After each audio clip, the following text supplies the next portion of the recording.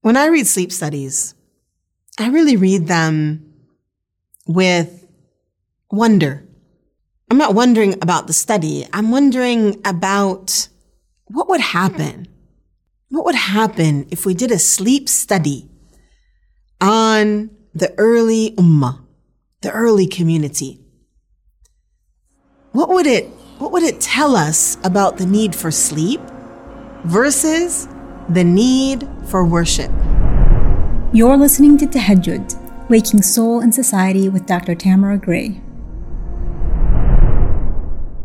I know there are some studies out there because people have sent them to me around how meditation affects the heart and how meditation is healthy and replenishing for the body. If I'm not mistaken, equal to or even more so than sleep. And so what about tahajjud? Would not tahajjud be the same? That thing that the Prophet ﷺ spent so long in, wouldn't it also replenish us? Wouldn't it also be that thing that we need to give us the strength and well-being and spiritual health that we are all seeking and looking for? I believe so.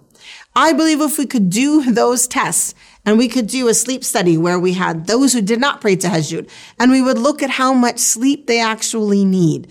And then we were able to compare them later with those who prayed tahajjud and see how much sleep they need. I believe they would need much less sleep, and I believe they would be more energetic. They would have more peace. Their temper would be less easily tripped. Tahajjud is a keystone habit. I learned about this term keystone habit from a book called The Power of Habit. A keystone habit is something that you begin here, and it's like a waterfall of other habits that follow it. So there's a really good story in the book The Power of Habit about a company that manufactured aluminum, and a new CEO took over the company. And he decided that the keystone habit of the company was going to be safety. Now, you'd think that the new habit for successful sales would be marketing, or would be the product, or would be something like that. But he decided it was going to be safety. And because of that keystone habit of safety in the factory for aluminum, everything came up roses, as you can say. Their sales went up, their losses went down. Everything really became, in the business world, exactly as he had hoped. Now, in the spiritual world, what is that thing? It's tahajjud. People argue with me about this. They say, why tahajjud? No, it should be something else. Because if you pray tahajjud, you're not going to miss fajr. If you pray tahajjud and you pray fajr, you're not going to miss dhuhr. You're not going to miss asr. All of a sudden, the struggle to make the furud happen, that struggle isn't there, because the keystone habit is tahajjud. With the keystone habit of tahajjud as well, if you have fasting to make up, now you're up. You can have suhoor and you can start fasting. If you're getting up at tahajjud, you become more organized in your day, because the blessing of the ummah is in the morning. And so now you're up early. You've prayed your fajr prayer. Maybe you got a little, whatever you needed to get done at home. Maybe you got your exercise in. You took care of whatever you need to do. You're off to work. Maybe you cleaned the entire house. You went off to work. I remember one of my teachers, she used to say, by 6 a.m., tahajjud, morning dhikr, morning wirid, morning Quran, clean up the whole house. 6 o'clock, everything is done. Yalla, now you're ready to go out and serve the community, or do your job, or go to work, or whatever it is. Take care of the 8 children at home, mashallah. Whatever it is that you have to do. That early morning time, that habit, that keystone habit, that habit will change your life. It will change your life. And this concept of a keystone habit, so you start with this tahajjud time, and now you can start with a short one. Like if you say to yourself, oh, I can't do that, that's too much. Start with 2 minutes. Start with, it's not 2 minutes, that's probably too short. But start with, let's say 10. 10 minutes before Fajr, jump up, make wudu, come, pray 2 rak'ahs. Make that a habit. Set your alarm for that. If you're getting up for Fajr anyway, it's just a short amount of time. Now, in the beginning, you might have jet lag of extra worship because you're not used to getting up that early. So be patient with your body as it changes. Be patient with it. And don't say to yourself, oh, I need the extra sleep. This is a trick, or maybe a trip up, I can say, of shaitan, where shaitan comes to us and says, oh, no, we need so much extra sleep. Now, yes, go to bed early. Don't go to bed at 3 a.m. and expect to wake up at 3:30 for tahajjud.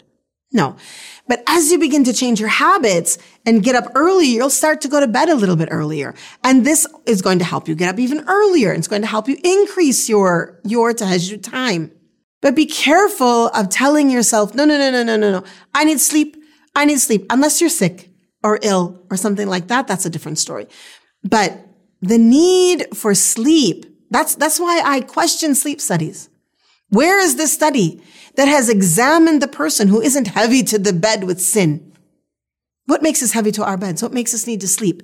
Exhaustion, physical exhaustion. We know this. This is not an indisputed fact that when you're exhausted, you need to sleep. Spiritual exhaustion is a thing. Spiritual exhaustion is real. But spiritual exhaustion, yes, sleep actually does help spiritual exhaustion. But what helps spiritual exhaustion more is tahajjud, is prayer, is dhikr, is recitation of Quran. All of these things we find in the night prayer. So when you're saying to yourself, I'm so tired,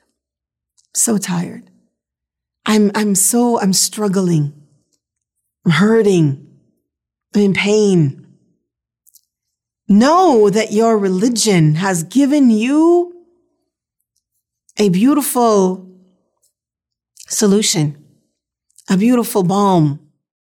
When I was young, there used to be a commercial where a very stressed out woman, she was so stressed out and she would say, Calgon, take me away. And she would go sit in the bath and feel all better after 10 minutes.